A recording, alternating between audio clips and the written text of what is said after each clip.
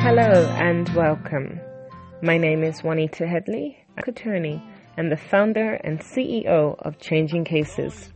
You are listening to a set of podcasts, a series dealing with the issues of human trafficking, child abuse, and of course, can you keep a secret? Knowing how to respond to the question, Keep a secret. Keep a secret. over the following weeks and months, I'm going to take a look at some hard-hitting topics with a view to educate, empower, and inspire you to change the way that you think, act, and respond to better safeguard the children in your world. Stay tuned until the end of this show, where I'll be sharing not only how you can get a copy of my new book, but I'll also inform you of some upcoming live Zoom trainings and how you can contact me to have your questions featured in a future episode of this show. We can talk about it. Yeah, we can talk about it, yeah. So we can talk about it. Talk about it, yeah, let's talk about it, yeah. Let's talk about how women can remain safe, albeit if they become standoffish or cold in their interactions in the public with strange men. I saw an article on Facebook which I'll try to relay to you as best as possible. It is posted on, I believe, Twitter by a girl called Lily Evans, and this is some of what she says. Why some women are rude or cold or standoffish to men in public. A thread. She goes on to explain how she was walking her dog, and on that particular day when she stopped to take a photograph, a guy offered a snack to her dog, which the dog ate because of course it's an animal, and what dog doesn't love food from a strange person? She begins that it started out innocently. He asked for the dog's name and then her name. They made some small talk and shook hands. Because he had been so nice to her, she mentioned the weather. In other words, she continued to engage in the interaction, and he asked if she lived in the area. Now, Lily says that she didn't appreciate that question being asked. First of all, she was walking her dog, so therefore the reasonable assumption is that she lives in the vicinity for her to be walking her dog. She said that she does live there and made some excuse about how she had to take her dog for medication. She didn't find that interaction the worst. However, around 200 yards away, when she pauses to allow her dog to sniff, and she's texting a friend, she hears somebody shout out, "Hey, I thought you were going home." He had followed her. Lily smiles and just says she's texting a friend back, but she's on her way home. However, as she says, and I completely agree, that what she's doing and why she's doing it is no concern of a complete stranger she only met moments ago. He asked her where she lives, and this of course made her uncomfortable, so she made a statement that she lives in a different neighborhood to that where she's originally from. The guy then says that he's seen her around often, and this made her reasonably uncomfortable because of course she hasn't seen him, but she's wondering how he's seen her. He asks if she has family around, to which Lily replies honestly, no. And then he asks her if she lives alone. Lily describes him as being a strange man over 6 feet tall, probably in the 220 to 260 pound range. So I'm assuming right here this took place in the United States, since in the UK we do not make reference in pounds. She goes on to say that he was watching her, following her, and he has a rough idea of where she lives from the things that he has said. Furthermore, she's just opened up and told him that she has no family in the area, and he wants to know if she's living by herself. At this point, alarm bells start going off in her head, and when she answers his question about living alone, she's able to tell the truth that she's living with a former military male roommate, but this doesn't stop her from feeling afraid. She starts tugging on the dog's leash to get across the street, and the guy asks her for a hug. Before she can even say no, he wraps his arms around her and squeezes her tightly, doesn't let go for at least 10 to 15 seconds. Lily was terrified that he might squeeze her tighter, because she knew that at that position she was incredibly vulnerable. In fact, he could have hurt her if he so chose. When he finally let her go, she ran across the road with her dog, even though the light was red, so she shouldn't have crossed. She said she just wanted to get home. What if he follows her again? What if he's able to find out where she lives? Of course, Lily used her wits about her and she took an alternative route home in the dark, constantly checking to make sure that he was not behind her. She was always surrounded by people and would not stay in an alone or dark-lit area or dark-lit street, but would instead take a diversion to ensure that she was always on the best-lit streets. She says that she has to now make a new plan when it comes to walking her dog, and in fact, because of the winter, depending on where she is in the US, it is getting very dark at 4:45, and so therefore she needs to find an alternative route. She decided to be nice to the guy, and he took complete advantage. In fact, one would consider this to be battery because it was physical contact, and even more so, unwanted physical contact. The man didn't look scary to her. He didn't look weird or creepy. Their interaction, it seemed perfectly pleasant. And so she goes on to say the next time that a guy interacts with a female and she comes across as rude, that doesn't mean to say that it is personal to them, but it may be because of other experiences she may have had. In fact, it's her way to safeguard. Lily goes on to say on her way home on that very same day, another man stopped and told her she had better watch her figure. And she felt that this is because he was watching her figure. She says when she got home, she was shaking and hoping that the first man had not followed her home. She didn't want to ever see him again, which is completely understandable. And one of the biggest fears she had is whether he knows where she lives. By posting this on social media, her desire, as she says here, is that one person can understand how dangerous just being nice to strangers can be. And she says, for those of you who are saying, wow, he's creepy, she concurs, he is creepy. And she had no way of knowing or discerning whether indeed he was harmless or not, until of course it may have been too late. And then she says, and for those of you telling me to stay safe and protect myself, being rude is a way of staying safe and protecting myself. When a woman you don't know brushes you off, won't say hello or take a compliment, that is her way of protecting herself. So next time, try and consider why she may be acting that way. Consider that if she is nice to a man who later turns out to be creepy, people will tell her she should have been more careful. So what Lily is saying here is that if, God forbid, something happens to her or happens to another female, unfortunately there'll be victim blaming where people will say, well, you should have been more careful. And that is one of the difficulties. A person may appear to be friendly, warm, just making polite conversation. However, from what she's expressing here, the questions the guy were asking her may have been harmless on the surface, but we cannot speak for his character or for his intentions. Even I can make reference to my own experience. I've had people ask me when I travel if I am alone. In fact, on one occasion, I was staying in a hotel when I had worked out of town. And when I was on my way back from work that day, I came across an Asian guy with a face mask on.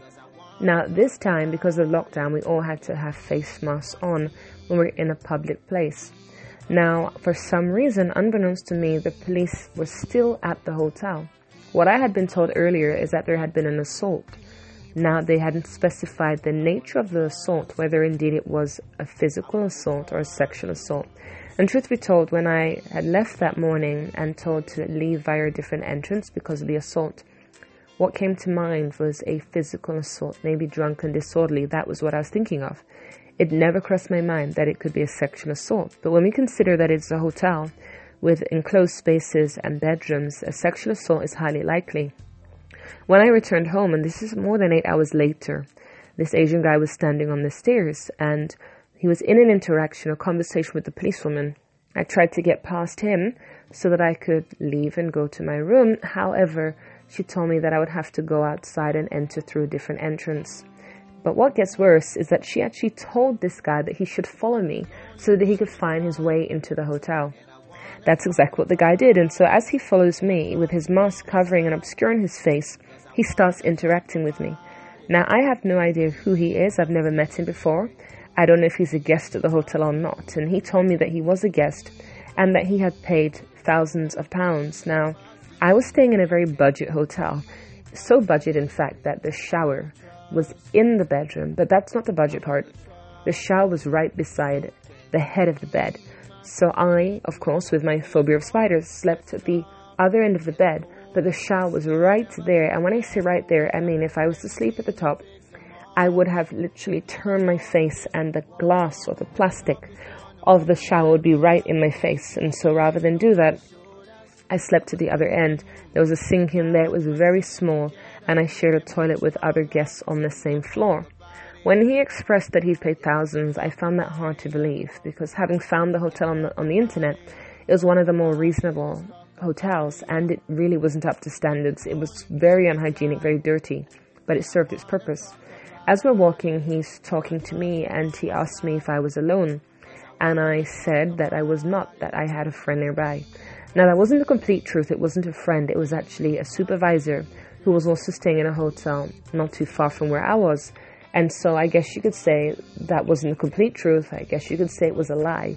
But I clearly wasn't alone. There was somebody in the vicinity. My workplace wasn't so far from there. And so as we continue on, he's asking me questions. I don't recall the nature of what he's asking me, but I can certainly say that asking me if I was alone and if I was with people certainly made me uncomfortable. Even when I've traveled overseas, regardless of the country, when a man asks me if I'm alone, I will always say that I'm not. I will say that I have friends. In fact, when I was in India with a friend and we were on a motorbike of a stranger who was driving us home because the taxis were overcharging us, he stopped and started, which petrified my friend. But for me personally, because I do not have a spirit of fear but of power and of a sound mind, I had no fear whatsoever. By the grace of God, I've traveled the world and not one hair on my head has been harmed. And I believe that will be the case so long as I obey and listen to God's leading and his prompting. And we drove through these streets that were wide, very broad and wide. And when we drove through these streets, some were well lit, others were not. The signages were evidencing that we're going in the right direction. But of course, when you're on the motorway, it is very different to when you're on side streets.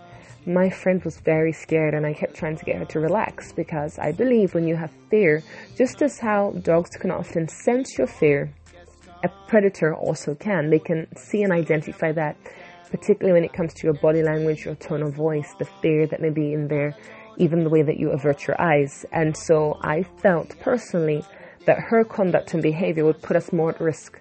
And so as best as I can, I tried to keep her calm. I am sitting behind the driver.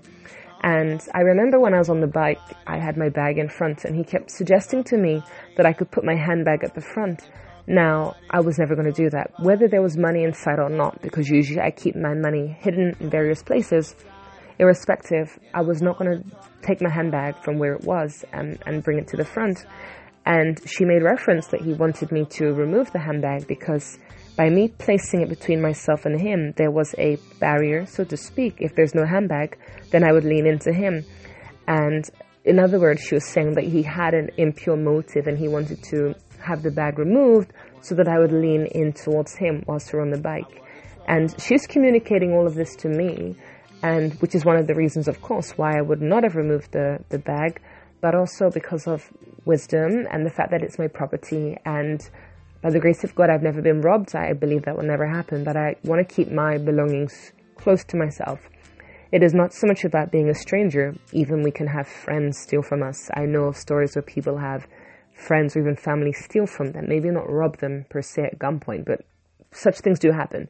And so for that reason, I kept the bag close to me. And we continued on, and I'm seeing the signages up, and they're in English and in Tamil, as I was in Chennai. And so I realized that, yep, we're in the right area. And as we were driving, he's asking different questions. He offered myself and my friend some chewing gum, which we both declined. Of course, we're going to decline it, because for all we knew, that chewing gum could indeed have been spiked. I mean, this is India, and anything is possible. And even the fact that when he initially picked us up from we were waiting at the restaurant, and this is around 10:30, 11 o'clock at night. It's quite late at night. And we got on his bike and he drove a few feet down the road, and then he stopped and said he needs to go and pick up his helmet. So he goes back inside, picks up his helmet, comes back out, and then he gives me chewing gum to hold, which I was confused about. I don't see why I need to hold your chewing gum when you have pockets and you have on a jacket that you could put it into. So I didn't understand that. And then he asked me to give him some chewing gum, which I did. Now, for me, this was very perplexing. I am not his wife, girlfriend, or his chewing gum holder, so I didn't understand what was the purpose and motivation of this. And then he offered us, and of course we both declined, which is wisdom, complete wisdom. Because at the end of the day, it may appear to be just gum, it may appear to be packaged, but that's really hardly the point. And as we were continuing to get closer to our destination, he's asking questions about who we're with and all this type of thing. And so, thinking on my feet and doing my best to sort of overshadow the nerves and anxiety of my friend behind me who is speaking to me. And of course, because we're in such close confined space, there's every possibility he will hear what she's saying. She kept asking, are we there yet? Are we there yet? Not as though she was a young child who's being impatient. It was really coming out of a place of fear. And I said, yes, we're almost there. I recognize it. Now, unfortunately, I was lying to her. I didn't recognize anything that the signboard is telling me. Having been to Chennai multiple times, the signboard is indicating to me, yep, this is the area. And having been around a couple of times by taxi and bus, I have a fair idea. So I felt pretty confident. And then I recognized the landmarks and I could see, yes, we're getting closer. And we continue on. And I told him we really need to get back really quickly because we are meeting our friends there.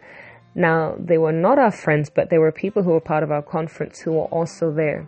And so the point is, I was just communicating to him that, you know, there are people who are expecting us. And what it is, rather than behaving like my friends and being tense and fearful, I kept sort of tapping her leg to try and get her to be relaxed, but she is expecting the worst. I know that the God that I serve would not allow me to be raped, robbed, or murdered. I really was convinced, India or no India, I was convinced in the God that I serve. She is not of the same faith as me, and I can't speak for how strong her belief is in her God, but I know, and as is evident, nothing would happen to me. And so I gave some sort of story about our friends waiting for us and that we had to hurry because we had to go to the airport and things like this. And when we did eventually arrive, she jumped off the motorbike as though there was a hot poker underneath her. And I got off, and then the guy's asking for a hug. Unlike the situation with Lily that I described, the guy asked permission, and I declined, and I gave him a high five. But in Lily's case, the story I read earlier, this guy actually attacked her, so to speak, and not attacked in a sort of violent fashion, but threw himself at her, which is wholly inappropriate because he doesn't have consent. She did not consent in word, in action, or anything, and that's what he did. In this instance, the guy asked, I declined, I high-fived him, I thanked him, and that was it. And we left, and when we left, we bumped into some of our acquaintances from the conference, and I know that my friend was probably still shaken up by the experience, very shaken up by the experience. She really thought something would have happened, and as I said, nothing did. I had faith in God, and I believed all would be well. And if I had felt any sort of way, I most certainly would not have put my life or the life of someone else at risk just for a free ride. At the end of the day, the Lord provides. And I've heard a sort of story about a guy who's in the sea and he's drowning, and a large boat comes along, and he says that he's not going to get inside. Why? Because he's waiting for God to rescue him. And then another boat comes along, and likewise he does not get inside. And when he dies and he goes to heaven, and God says to him, nice to meet you. And he's like, God, I was waiting for you to rescue me. And God says, I sent you 2 boats. And that is the thing. When we have a spirit of fear, we're like this guy. We're waiting for the heavens to part and for a voice from out of the clouds to come and communicate. It doesn't work like that in the real world. God can use absolutely anything and anybody to protect, to provide, to support. I've even heard stories of girls who have been in the mall and some random female comes up to them, hugs them, says, oh, it's so great to see you. And whilst hugging and embracing this complete stranger, they whisper in the air, someone is following you. And then they would either continue to walk along as though they're friends, or that young person who has been rescued, if I can call so, will be aware of the danger and then is able to respond accordingly. In fact, one lady similarly saw a child who had been followed and wound on her window and explained. And I believe, if I remember correctly, she drove alongside the young person until they were able to get home. Think about it. These are complete strangers who, I appreciate it's females, but even so, We do know in this day and age that both males and females do commit crimes against the person, whether that's a sexual offense, assault, even murder. And so we can't assume, okay, because it's a female, it's safe, because there are stories where we have couples who work together in an attacking or even abusing, murdering an innocent victim. And so in our instance, this guy wasn't an angel, he was just a person who I believe at that time was used by God. For all we know, he could have indeed been involved in any form of infraction or criminal activity, including offenses against a person, particularly a female. We don't know that. However, I am convinced that because of the God that I serve, even if that was the case, because God is a protector and a provider, even if a person has bad intention or malice, the Lord can use anything. It says in the Bible that he will allow the stones to cry out if we're not going to worship. And so we have to consider, for example, when we are in a situation, what do we do and what can we do to safeguard and protect ourselves?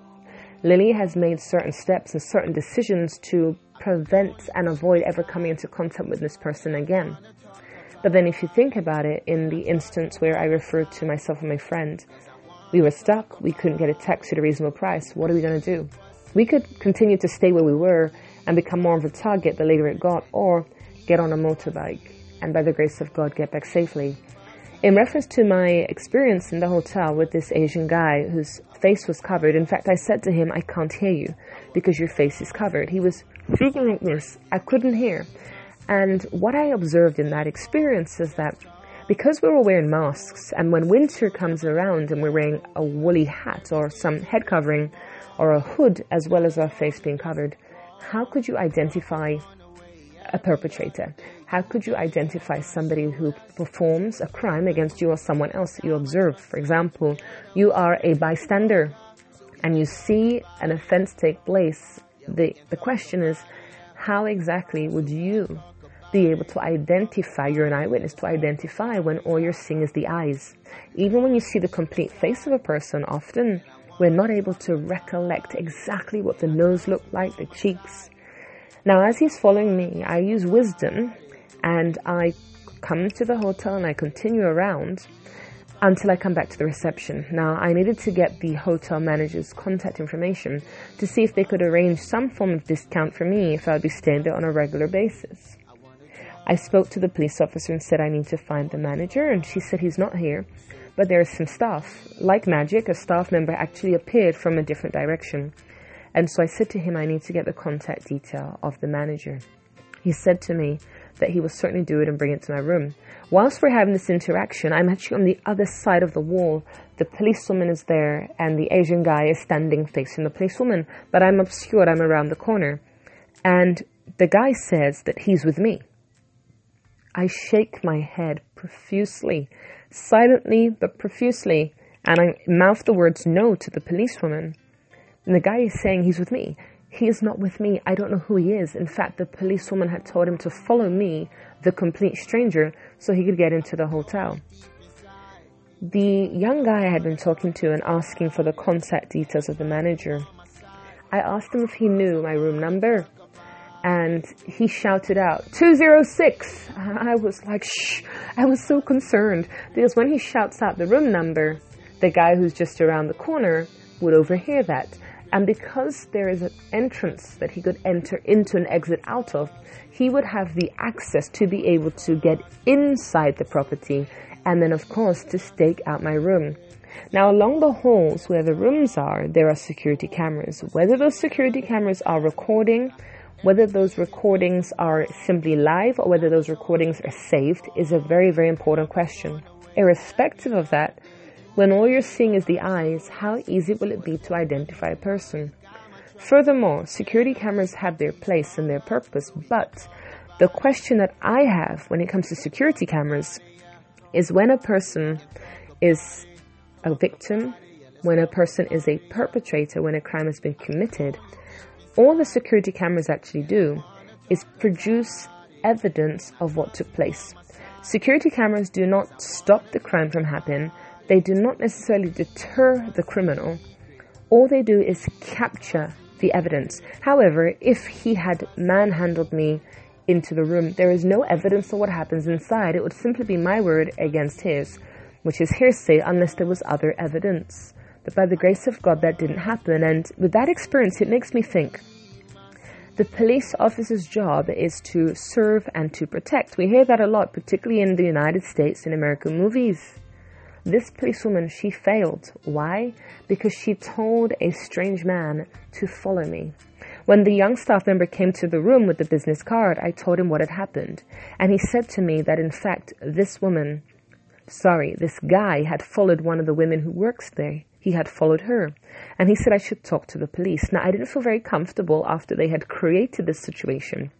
But he insisted, and so I went down. I spoke to the policewoman and told her what happened. And she told me that he had said strange things to her too, and that she thinks he was either intoxicated or had mental health issues.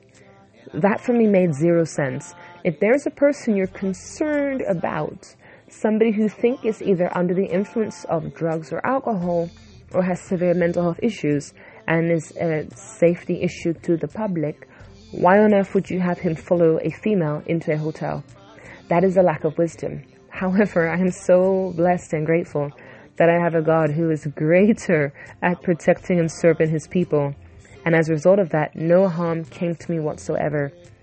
Whether you're male or female, you've got to take precautions to protect yourself. When you're a man, you're less likely to become victim to a sexual assault. But that doesn't mean to say you'll not be attacked or robbed.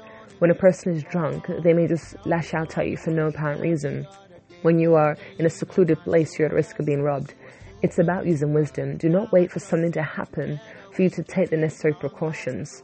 With Lily, she's had these experiences many times before, and she didn't think that this conversation or interaction would turn in the way that it did, where the guy invaded her personal space and hugged her.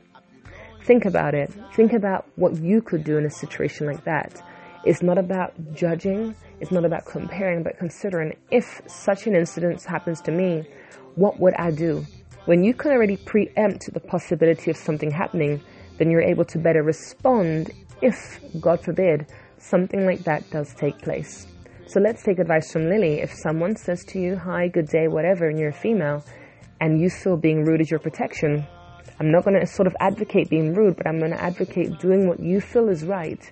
Of course, in the best way, in the most respectable way possible. Do what you feel is right to protect yourself from harm. And of course, with guys and men, try not to take it personally. Sexual assaults, rapes happen too frequently.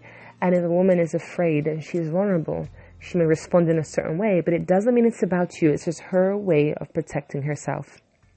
Thank you for listening to another episode of Can You Keep a Secret? I trust that the information has been useful to you. I believe that we all need knowledge and education, and when we have a better understanding of topics such as abuse, it enables us to better safeguard the children in our world. For a better understanding of the topics being covered each week, then please reach out to me for a copy of my new book, Can You Keep a Secret? You can follow me, message or email me so that I can answer your questions in upcoming episodes. We can all learn from one another, and this is an educational series that I hope will impact and change not just your life, but also that of the people around you. You can find all my contact details on my website, changingcases.org. That's changing, CASES.org. Remember to share this podcast with friends and family members. There are victims and survivors in your world. You just don't know it. But if we can all be educated, then the world will be a safer place. Please tune in next week for another episode. Every other day you can lean on my shoulders, 'cause you are superhuman.